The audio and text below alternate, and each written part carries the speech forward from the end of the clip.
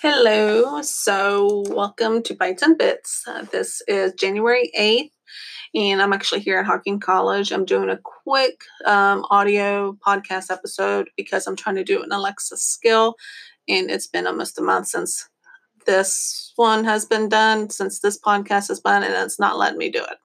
So, that's kind of what the purpose of this one is. And I meant to actually do a podcast episode last night talking about Tilt, and I was just busy reading about it, and I needed to get to bed, so I didn't finish it.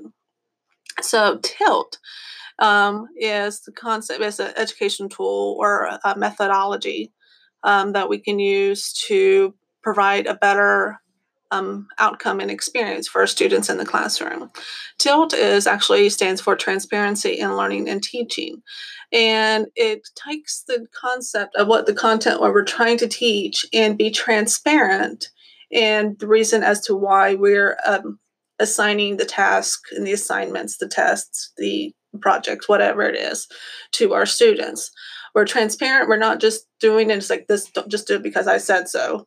Where it's like, this is what you're doing, and this is why you're doing it. This is what you're going to learn from it. These are the takeaways that we hope that you get from it.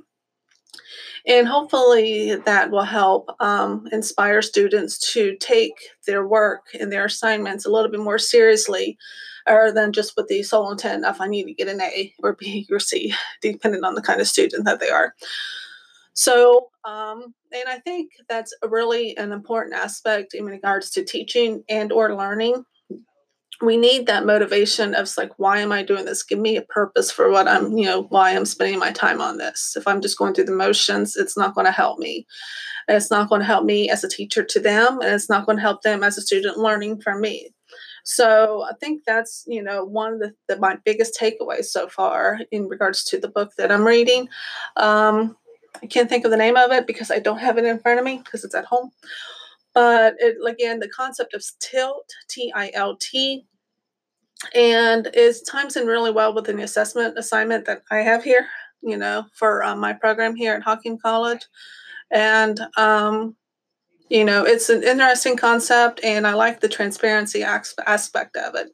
And I think, as I grow as a teacher, I've been becoming more and more transparent. I was like, this is what you're doing, and this is why. And sometimes the why is like they need to learn how to learn. They need to have the concept and the mentality of being a lifelong learner. So some of the resources that we use, videos or books or whatever it is, like you need to know how to learn from this particular media. You need to adopt a learning style that will help you learn and be successful from this type of medium. So, and I think the students are receptive of that.